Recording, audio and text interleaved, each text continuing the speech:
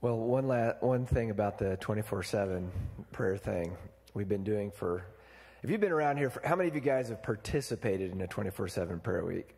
A lot of us have, okay. I'm going to tell my wife, she's like, why can't I just pray at home? I'm like, we've been doing this for 20 years. I'll remind us why.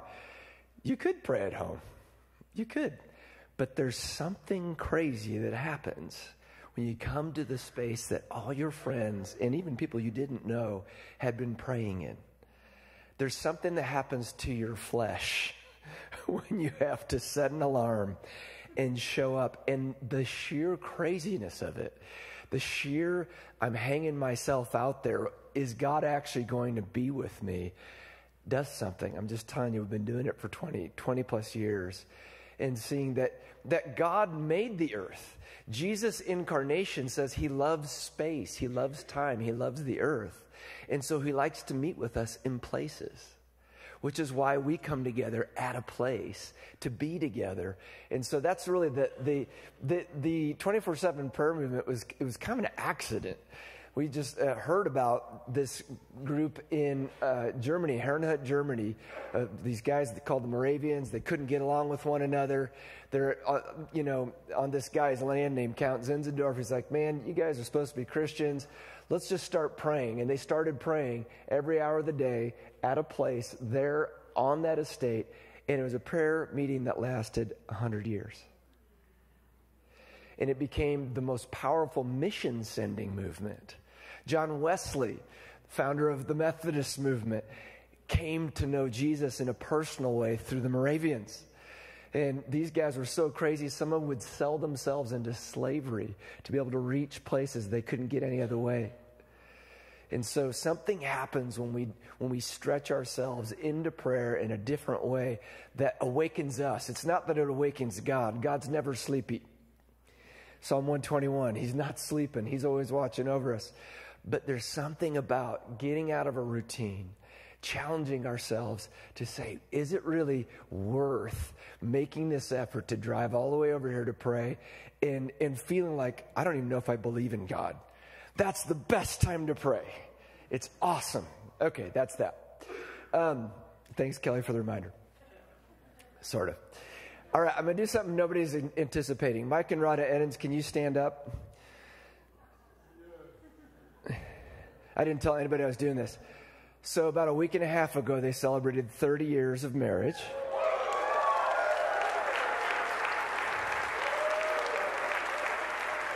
John and Kamala Yokin, can you stand up?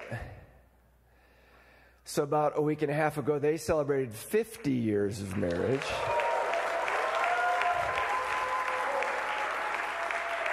And Ed and Vivian Long, could you guys stand up? Last week, they celebrated 60 years of marriage.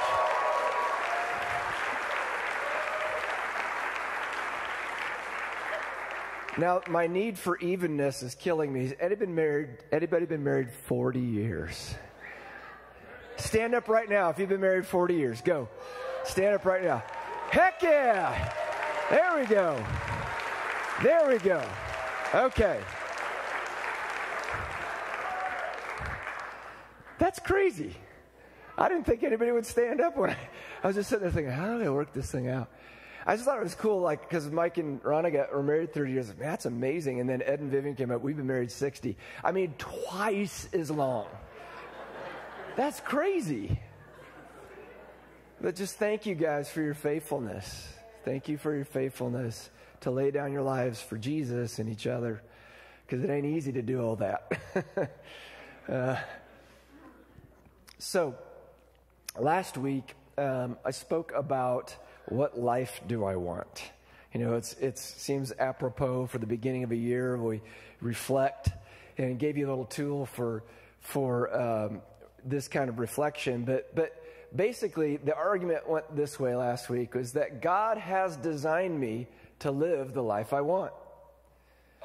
Like, well, okay, that doesn't sound quite right. I'm not sure if I'm living the life I want. And here's what I mean by that. God has designed us to live from our hearts, from our wanter. Have you noticed that it's easier to do something you want to do than something you don't want to do? We're designed to want. And there's something about us that makes it energizing, enlivening when we can do what we want. In fact, I might argue that we all do what we want. Because even when we're doing something we don't want to do, it's because we want something else more. Right? So tomorrow morning, you might not like your job, but you're going because even though I don't want to go to that job, I do want to eat. That desire is stronger than my desire not to be in that cubicle once more time, you know. So God has designed us to live the life we want. The challenge is that we can't live the lives we want. And the reason is because our desires are broken. We looked at Ephesians 4:17-23, where it says that because of sin, we are being corrupted by deceitful desires. There's desires that promise something that looks like life in progress and flourishing, but it's not true. In fact, and so that we saw in Ephesians 4:17-23, that left to our own, our desires lead us into futility and death. That's the best we can do on our own. But Paul says, but when you met Jesus, that's not the way he designed your life. That's not what he's given you. That through Jesus, I can live the life I want. And the way he does that is transforming our desires. And so Paul tells us the way. How do we live this out? We put off our old ones. We put them off like we're taking off a coat. And then we put on new ones that Jesus is giving to us that are actually leading to life. That make sense? So if you weren't there last week, it might be good to listen to, because it's pretty deep stuff in terms of if you take it seriously, it'll mess with you. And so what I'm going to do this week is actually go a little bit deeper on the same question about what life do I want? And ask another question is, okay, what do I really want? And here's what I mean by that. If you think about the life that I want, it's got a lot of stuff going on, right? I've just grabbed stuff that might be things that we want, and it gets complicated. And what I wonder is, in fact, I don't know if you guys remember, about 10 years ago, I did a sermon on if I could imagine how much time I have, and I did everything I wanted to do, how much time would each thing take? And I got down to where I realized I could spend like 0.3 hours per week with friends, you know, and it was just absolutely outrageous. It was just not a feasible life at all. So the question I'm trying to ask is there a want behind the want? Is there kind of some central thing that can organize and give coherence and some level of simplicity, knowing that these are all good wants, whatever, you know, that healthy life, healthy relationships, healthy family, that Jesus does want to give me those things. But how do I make sense of that? And so another way to pose this question is it the life I want, or is it the source of the life I want? Is it just that I have a life I want, or is it the source of the life I want? And I'm going to argue that Jesus himself is actually the center of our desire. That Jesus, the person himself, in fact, the question goes away from more abstract values and things to a person. Who do I want? And that makes a lot of sense if you talk about wants and desires being ultimately love. We're made to love people more than things. So I'm going to give you just two reasons. There are more than two. Why I believe when it comes down to it, Jesus is all we want. These other things are good, but Jesus is the central desire that trumps everything else, organizes everything else. Ready for that? Lord Jesus, only you can convince us of this. And only by having a vision of you can we actually believe this to be true. That, Lord, this isn't just the party line for religion or Christianity, but that you are so irresistibly beautiful that once we see you, we can't be satisfied with anyone else. So Jesus, I ask you to do what you wanted to do all along, is reveal yourself to us and open that door so we can see the Father by the Holy Spirit. Amen. So, first reason has to do with the deepest questions of the human heart. Philosophers have argued about what these deep questions are. I've kind of simplified it down to the first one is, who is God? In the world of philosophy or worldview, you could say, what is reality? But because I believe God exists, I'm just going to cut to the chase. It's say, who is God? And the other one is, who am I? And also worldview and philosophy would say these questions are, what does it mean to be a flourishing human? What is the good? How do I become a truly good person? Those kind of questions are typically part of a worldview question. But to me, you can do it pretty simply. Just the deepest questions is, who is God and who am I? And who is God? The bottom line is everyone is living out of a vision of God, even if you don't believe there is one, because that's your vision of God. So you have this sense of there's no God doing anything. I can do whatever I want. Notice I can do whatever I want. That's giving me a view of the world and a way of living based on what I believe God is like. And Jesus, friends, answers the question, who is God? And I'm just going to give you a few scriptures that are hopefully familiar, but this is so important for us to see what the intent of God is with Jesus becoming human. It says, in the beginning was the Word, meaning Jesus, God's Word himself, and the Word was with God, and the Word was God. That Word became flesh and made his dwelling among us. So the disciples, John could say, we've seen him, we've seen his glory, the glory of the one and only Son who came from the Father, full of grace and truth. Now here's the fascinating thing. No one has ever seen God, but the one and only Son, who is himself God and is in closest relationship with the Father, he has made him known. In other words, and Jesus said it this way, I'm the way, the truth, and the life. No one comes to the Father except through me. Anyone who has seen me has seen the Father. If you're wondering what God is like, look at Jesus. If you're wondering what he's like, you're confused of what God is like, look at this person, Jesus, who in time and history actually acted and did things that was among people, revealing what God is like. Paul said it this way, that the Son, Jesus, is the image of the invisible God, the firstborn of all creation. Paul also says, the God of this age has blinded the minds of unbelievers so they can't see the light of the gospel that displays the glory of Christ, who is the image of God. For God, who said, let light shine out of darkness, made his light shine in our hearts to give us the light of the knowledge of God's glory displayed in the face of Jesus Christ. The brilliance, we talked last year a lot about the glory of God, the brilliance and overwhelming light in intelligence and wonder of God is seen in the face of Jesus. Whoa. I'm hoping, and the Lord's helping us get beyond like, oh, that's cute, to freaking you out, man. This is overwhelming stuff. So that when John has a vision of Jesus in Revelation 1, he sees Jesus and his natural response is to pass out. Because he's so beautiful and overwhelming. The writer of Hebrews says that the Son is the radiance of God's glory.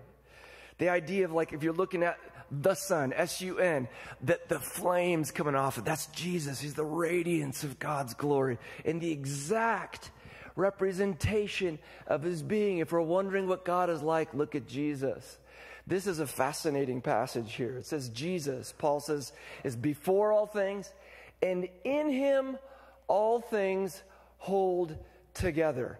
Another way of saying it is Jesus himself makes sense of everything.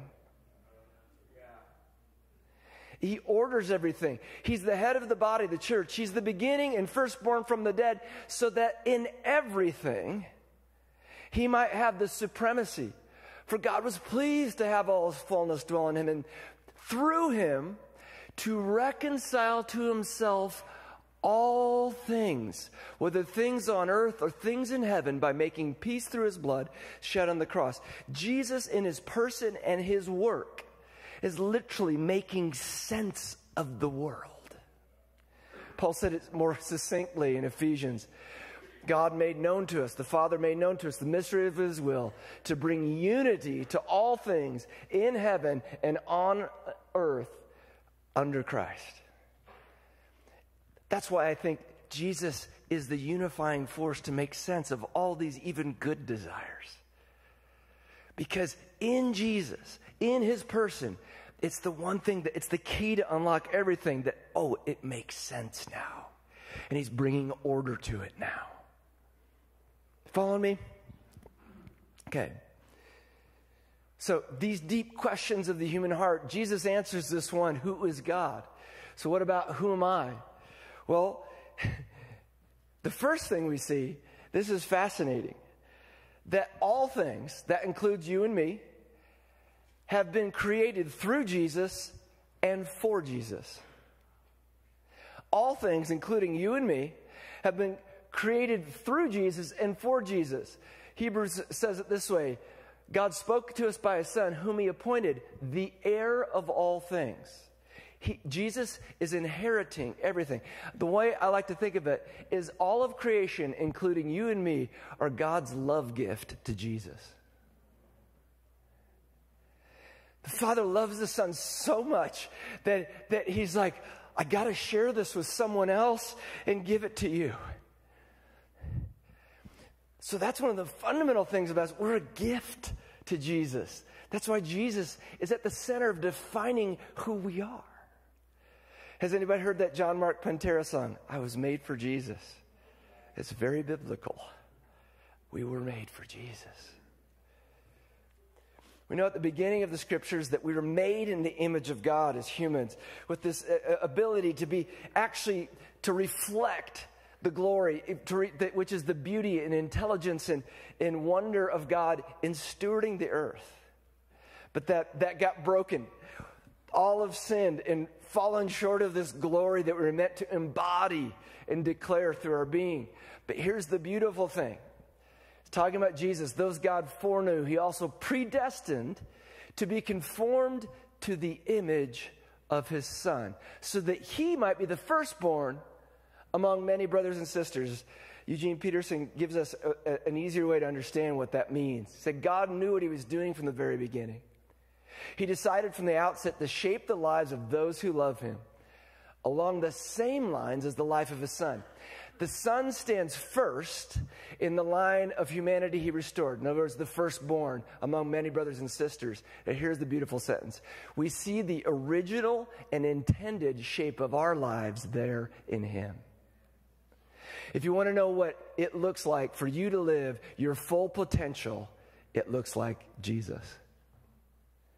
What humanity was meant to be, humanity at its most flourishing, is this person, Jesus. So not only does Jesus tell us who God is, he tells us who we are. We see the picture, the original intended shape of our lives there in Jesus. The even more beautiful thing is Paul's saying, if we stare at Jesus, we who with unveiled faces contemplate Jesus' glory, we're being transformed into his image with ever-increasing glory, which comes from the Lord who's the Spirit. That by looking at Jesus, we start to become who we're meant to be. Like the gaze transforms us. The sight of Jesus transforms us into our intended shape. And what's so beautiful is we ask these questions, what does it mean to be a flourishing human? Well, Paul says we're God's handiwork created in Christ, in this transformative thing, to do good works which God prepared in advance for us to do. The desire to do flourishing things, to create, is from God himself. But he's the one who knows what we're for. He's the one who's made us. And he knows what to bring out of us because he's already planned it in advance for us to walk in. It's very, very beautiful. And here's what's even crazier. That Paul says that not just as individuals do we see what we are, but corporately. What it means, what the social vision, what it means to be people, plural, is in Christ. The body of Christ is being built up till we all reach unity in the faith and the knowledge of the Son of God and become mature, attaining to the whole measure of the fullness of Christ. So that somehow, when we're doing well together and flourishing, it looks like Jesus himself. Corporately. And it makes sense. So if we're all imitating Jesus and becoming our intended selves through God, through his transforming Spirit, we start to interact in ways that look like Jesus, breathing and living on the earth. So, Jesus answers the deepest questions in the human heart. Who is God and who am I? So that's the first reason that I think Jesus is who we really want. He satisfies the human heart. That place of desire. That place of, you know what I'm talking about? Oh, I want that. I tell you, sometimes I'm old enough now that I feel less of those, maybe less energy. But I had this deal yesterday where my daughter, she was out for a walk. And she's like, I think this guy in a car's kind of following me around. And I was like, oh, really? I felt it, And I'm not kidding you. I followed that car around the neighborhood walking around because I wanted to see this guy. I took pictures of him so you could see I was taking pictures. I don't know what he was doing. But I'm just telling you, that's in my desire. You mess with my daughter, my sons they'll do okay. They'll figure it out. They'll figure it out. But you mess with my daughter, something comes over me out of my heart, my gut. You know what I'm saying? We've got that there. God's designed us to live from that place. And we see that Jesus satisfies the human heart. Now here's something else I want to note, that the second reason I want to present today, that why Jesus is who we really want. And I'm going to read just this little account of Jesus' life being baptized.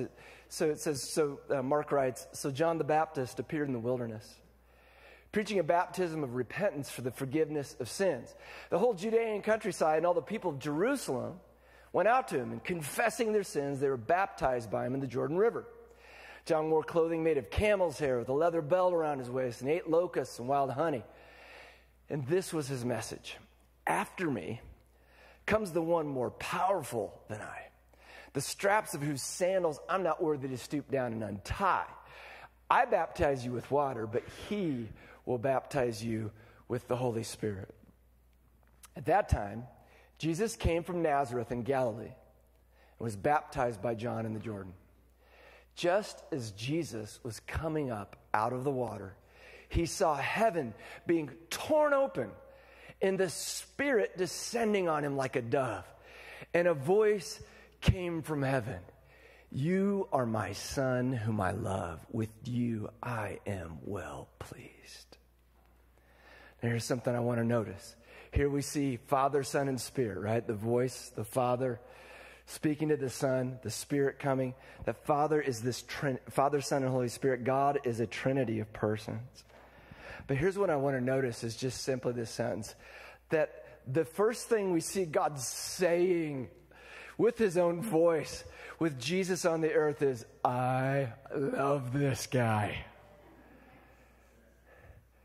Jesus' his declaration, his identification.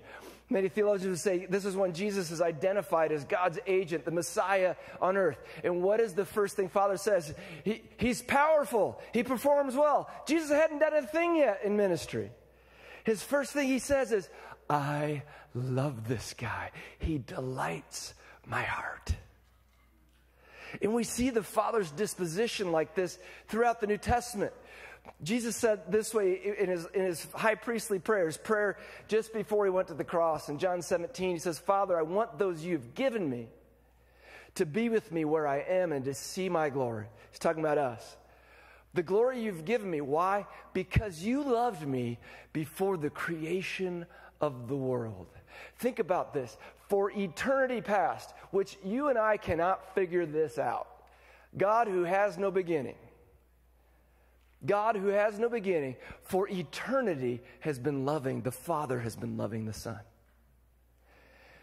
God was pleased to have all his fullness dwell in Jesus. The Father wasn't like, well, Jesus, go do it. I guess I have to let somebody do this, but I'm really the one behind the show here. I'm pleased for all my fullness to dwell in my Son. Jesus said the Father loves the Son and shows him all he does. The Father loves the Son's placed everything in his hands. And in fact, as I already said, all of creation is the Father's gift to Jesus. All things have been created through him and for him. So here's the thing I want to say is, who do I really want? Why do I know it's Jesus? It's because he satisfies the human heart, but this will blow your mind. It's because he satisfies the Father's heart.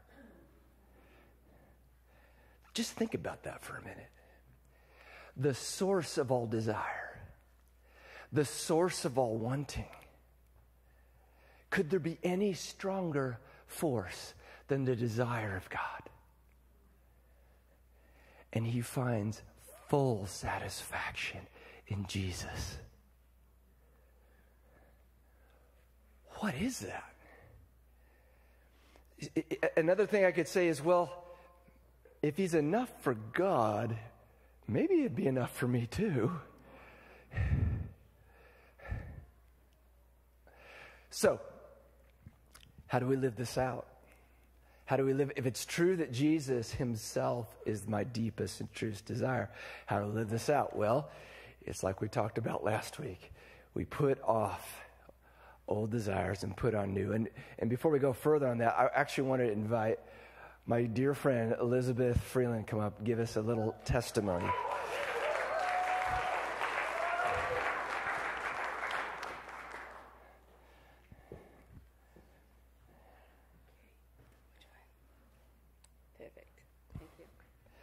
So, how many of you guys know Elizabeth? Okay, so not everybody does. So, Elizabeth, give us some of the background of your journey that will help make sense of the most recent stuff going down. Yeah. So, I'm going to have to sum up about 7 years of my life in a couple minutes. So, it's going to be intense. Just bear with me. I was first diagnosed with stage 4 Hodgkin's lymphoma. It's a blood cancer when I was 12 years old. I went through 3 months of chemo and 9 weeks of radiation. I went on a Make-A-Wish trip and was good to go. And then in 2017, I was working at a summer camp called Shepherd's Fold Ranch. And I started developing these symptoms where like this cough, like short of breath and stuff. In 2018, they found a Lyme-sized tumor cutting off 70% of my airway. And I was like, dang, that's why I couldn't breathe. And so I went through various chemotherapies, immunotherapies, went back to work at camp that summer while doing chemo. It was awesome. And then that fall, I started developing a pain in my hip. And I was working at a coffee shop, so I was working these like 8-hour shifts, and I would be walking with like a significant limp. And my doctors were like, you have avascular necrosis because of the steroids and chemotherapy, all of that we've given to you, it's eating away at your joints. And I was like, cool. And so my right hip had actually collapsed. And I was just walking on a broken hip, basically. And it eventually spread into my other hip and my shoulders as well. And so for years, I was just kind of walking. I was wheelchair bound for a couple years, but I was just in a lot of pain. But the following summer, they were like, listen, it's back. We got to do something. And I was like, well, I don't like the options that you're giving me, but I'll go do this clinical trial in Bethesda, Maryland, and we'll just see what happens. So I go there, they do rigorous testing, and they don't realize I have this underlying condition where like some of these levels in my body weren't right. And so the therapy that they gave me actually cause a lot of havoc in my body, to where I was in a lot of inflammation. My blood pressure was going crazy, and they were just like, we don't know what's happening, but it actually made it worse, and like, you need to go home and make arrangements. And I was like, what the heck? So I go home. How old were you at this time? This was in 2019. Okay. I think, yeah. So 2019. 23, 22. 22, 23. Yeah. And so I go home. I'm like pretty beaten up. I'm wheelchair bound, just not doing well. Get an infection, go to the hospital, have a dream about basically dying. Like, I'd see my uncle and my grandpa, they're at a table. They're like, do you want to join me? I'm like, that sounds awesome. But the Lord had other plans for me. So I woke up the next day. They discharged me from the hospital. They were like, we don't know what happened, but you're fine. So I go home. Well, let's pause for a second. Yeah. So, that was kind of a big deal. Yes. Yeah. I don't know. It was, it was like the middle of the night. I was, like in and out of consciousness, and my mom was with me, and she was kind of at my bedside. And at one point I woke up and was like, are we going yet? And then passed back out. And then the next morning I woke up and they were like, I think you're fine. Like, you can go home. That's significant. Okay, yeah, all right. You just were going kind of fast. It was a big deal. Yeah. Okay, yeah. No. And so then for the next couple months, they gave me some more chemo, just kind of, filled me up with a lot of really toxic drugs. And then the following summer, they were like, hey, you're strong enough, let's do a stem cell transplant. And I'm like, okay. And so stem cell transplant is basically where they give you this chemotherapy that wipes your entire body out. And so to the point where you have to get your baby vaccines again, because your whole body is just like flushed. Then they re-give you stem cells and you build yourself back up. So this is my 2020. I get a stem cell transplant, and then I get both of my hips replaced. And it was pretty chaotic. There was just like a lot going on in the world, obviously, and I was like very immunocompromised, and so that was pretty intense. And then they were just like, hey, after this stem cell transplant, you have to continue doing chemo for like a year. And I was just like, that just doesn't sound right. And so that kind of began the journey of just like, hey, like talking to my doctors and just being like, hey, we've been through a lot. Like, we've had a lot of chemotherapy. We've had a lot of, drugs and everything. But it's not really working. Like, what are my other options? And then the following summer, the next year, then I got my shoulder replaced. And then after that, I tried to get back to life as normal. So I got a job again. I was living with my roommates. So I was just trying to like integrate myself back into normal life. Okay. And so that was then some point you hit a wall, right? You hit kind of like a uh-oh moment. Mm-hmm. So then 2 summers ago, I had a new doctor, and he was just like, listen, it's back again. We've got to do another stem cell transplant. And I was just like, I just can't get on board. And so, I just... Wait, did you just say, he said you were supposed to have a stem cell transplant, but you couldn't get off of work? Okay, I thought, wow, you are a dedicated employee. Okay, yeah. No. I couldn't get on board. Okay. Yes. Yeah, no. Anybody looking to hire this lady will do whatever it takes. I am employed. Okay. I have a job. All right, thanks. All right, just had to clarify. So, that appointment really shook me, because he was trying to use a fear tactic of like, if you don't do this, you're going to die. And I was like, listen, I've been told this for the last 6 years. Like, you're not going to talk me into something that I don't want to do. And so then after that appointment, I was just like, I was like sitting in this shop, like Googling like how to cure cancer while eating like a kale salad. And I'm like, this is gonna work. But I just got to the end of myself, you know, where I was just like, this sucks. Am I really supposed to go out like this? And so because of those years of just like isolation, wheelchair bound, bed bound, I developed this really gritty relationship with the Lord where I was able to be really honest with him. But also he showed his faithfulness in my life time after time after time. Like I could spend hours talking about the way that he showed up in my life. And so I one day was just like, listen, if you want me to stay here, like you've got to provide another way out. Like I can't do this anymore. I'm so tired. The next week, I got a call for this doctor in Owasso. And I started going to her, and my oncologist was like super against it. But I went to her and started doing another route of medicine.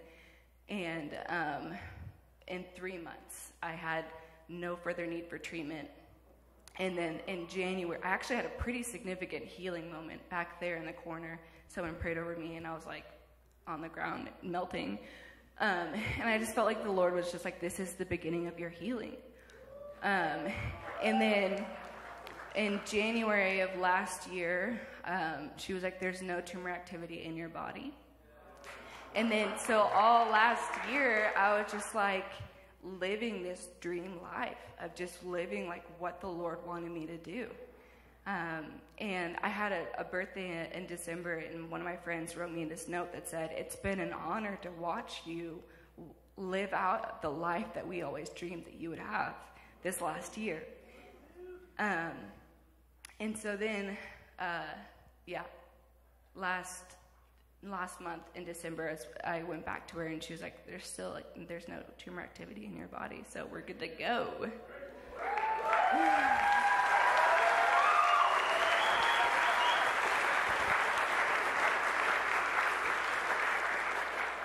So I've gotten a privilege to be pretty close to this the last couple of years because you've been on staff at Believers doing our media.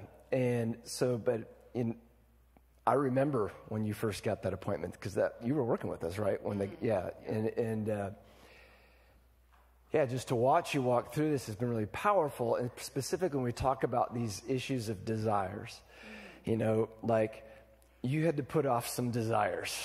Talk to us about that. Yeah, I mean, the early 20s, like, that's not the dream life, obviously, is having cancer a million times. And so those were, a lot of my desires were gone there, but one of the biggest questions that's kind of been ringing in my head the last couple months has just been, like, has the cross been made real to you?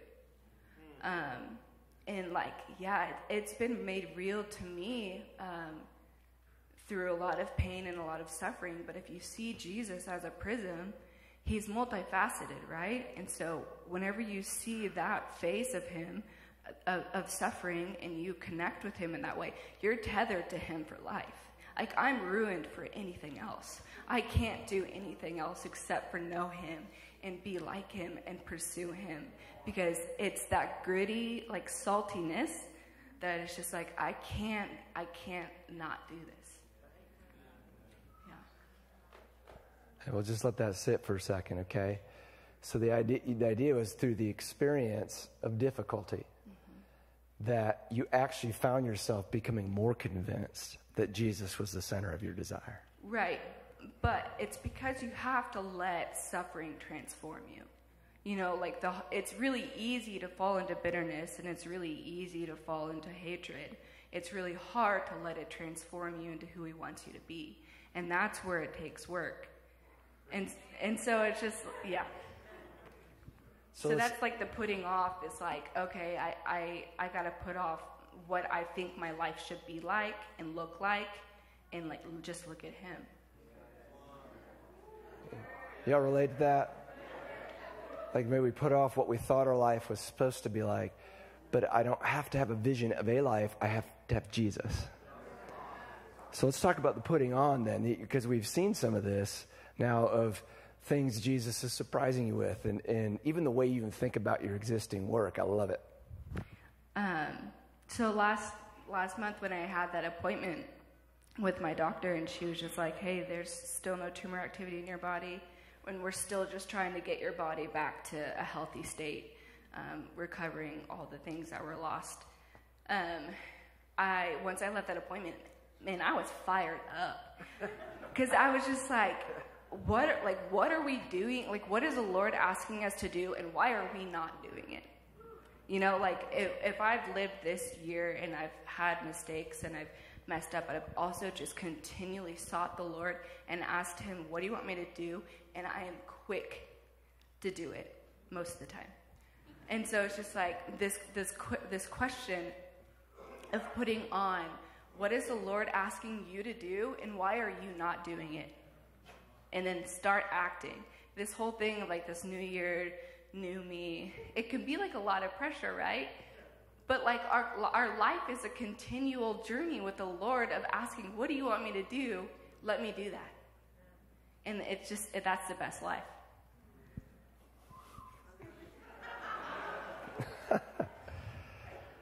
Any other thoughts you had you wanted to share on this? No. So what even got me to thinking about inviting Elizabeth to share testimony, she's shared before, but her last day on staff was a couple weeks ago. And so, well, what can we pray for her? Because she's gotten so many jobs, she had to say, I can't do this too. And here's what's fascinating. Her career's kind of taking off right now. And so her prayer was this. She goes, just pray that I'll just be able to do whatever Jesus asked me. And I said, that's hard one. She means that. It's not your implicit thing of, as Jesus supports me on my perfect dreams of the way my life should be. It's no, Jesus, whatever you're doing is the best I can think of. Yeah, I mean, I've got a dream. You know, I know what the Lord wants me to do with my life, and so I'm on a journey. I'm on a road there, but it's the points in between, you know, where it's just like, what do you want me to do this year? What do you want me to do this month? What do you want me to do today? What do you want me to do this hour? What about this minute? You know, it's just the daily surrender, continued, you know, intimacy with him. All right. Well, thank you, Elizabeth. Yeah.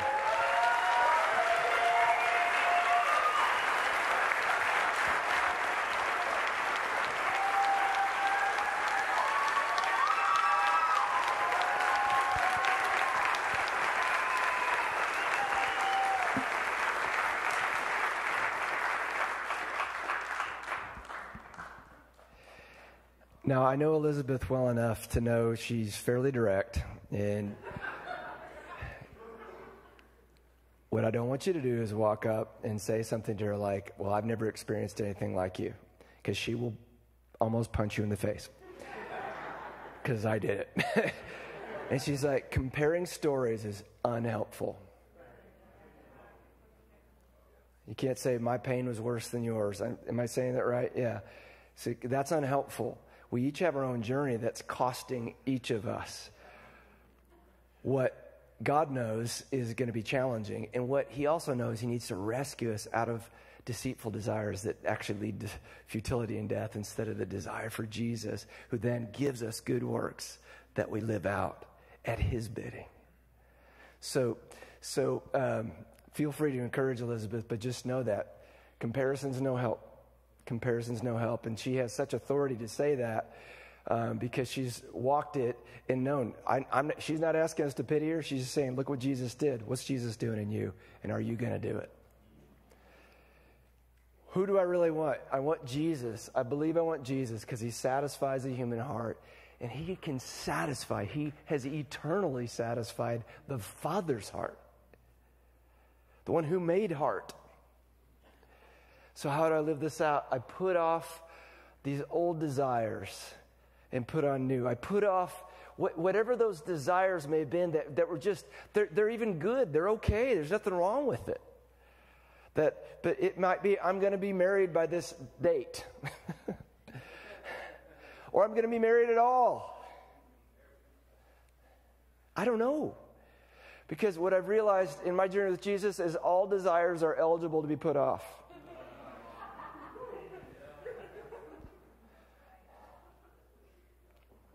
Even good ones. You're like, man, I'm really skilled at this. I should be doing this. Can you believe that Jesus loves you so much and knows you so much better and has such better plans that he wants you to live a life sustained by the one thing that never changes, which is him, that we can just learn to follow him? You've heard my journey of all the absurd jobs I've worked. I mean, like, I used to hate to make phone calls. So then God gave me for 6 years the job of calling people, cold calling people. 6 years.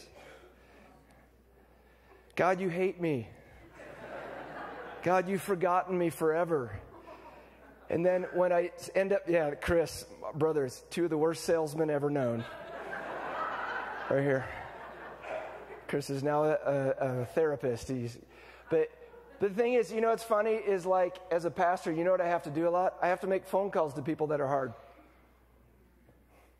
And I've done for much worse things than this. I get to talk about Jesus, Jesus knows what we need.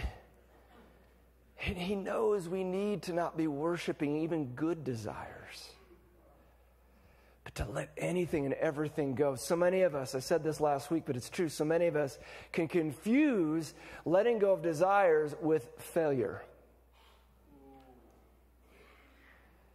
And here's the deal. Here's the glory of the gospel. We're all failures. We're all failures. We're all going to hell without Jesus. We are failures. We start at failure. And it's through the mercy and kindness of Jesus that he gives us identity. He gives us hope in the future. So no need to be afraid of failure. That's where I'm starting, man. And if somebody else's perception is of that, it's just because they haven't met Jesus as deeply as you have. Other people's assessments don't matter. Culture's assessments don't matter. None of us knows what we're talking about. Chris has this beautiful shirt that says, "We're all wrong." I'm going to proclaim this wherever we go. I'm wrong. I don't know what I'm doing.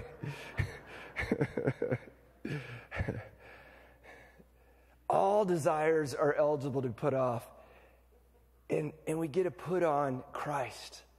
Paul talks about being in Christ, in his identity, that all the inheritance that is his, all the showering of the Father's love is ours as we're in Jesus. And here's the good news, or maybe not. This is a lifelong process. You can say, okay, got him off. Let's go, Jesus. A lifelong process of letting things go so that we can, in its place, receive the life that God wants for us. And often I'm confused by the journey I'm on. But the more I get to know the person Jesus, the less I'm worried about it. That makes sense? That's why it's we even a good life, a vision of a good life isn't enough to make it through life. It's got to be the one who gives us life. Make sense? Okay, let's stand together.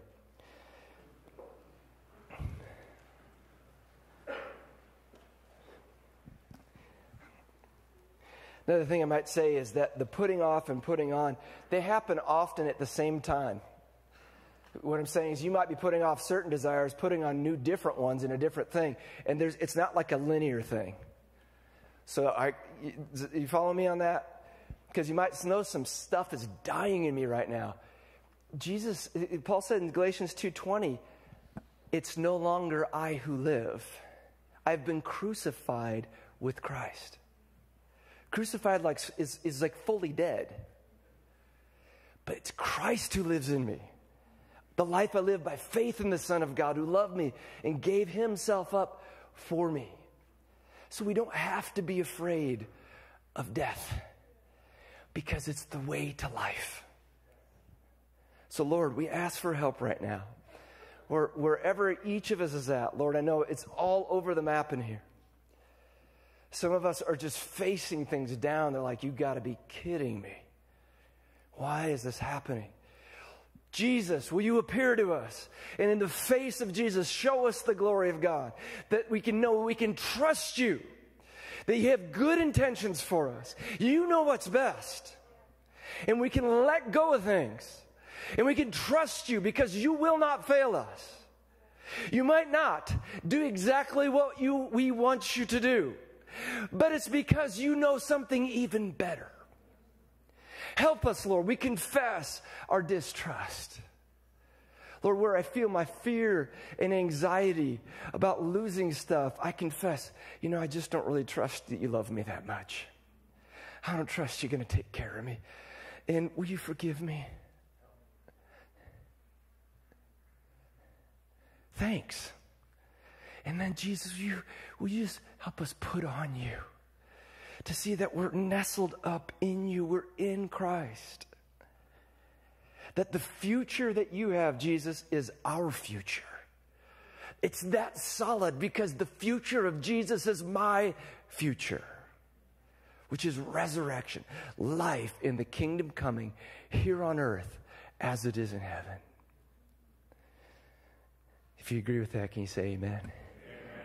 Amen. Amen. Let's finish by being sent out into the world.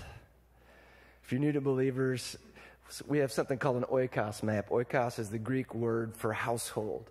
It's this idea of what's the sphere of relationships in your life of people who are far from God.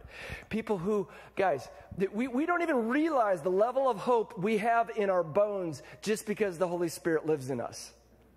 Right? Things happen to us that are hard, but we still have the Holy Spirit in us to help us know there's hope. There are many people who literally have no resources for hope. Then you wonder why traffic's so crazy. There's no resource for hope. I'm angry. I'm afraid. We get to make the invitation and by prayer draw people in to the same hope we get to enjoy every day. So let's bring to mind those people, maybe some faces. I'm bringing to mind that I saw the guy's face who was driving the car in my neighborhood yesterday. Jesus, I don't know what he's doing, but he needs your hope.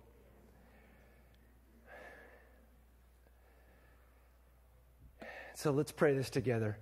Lord, I pray for the people in my life who are far from you. Deliver them from the evil one. Bring them into your family and help them to grow as your disciples. Amen. Come on, guys, let's go out and do it. Love you. Have a great week.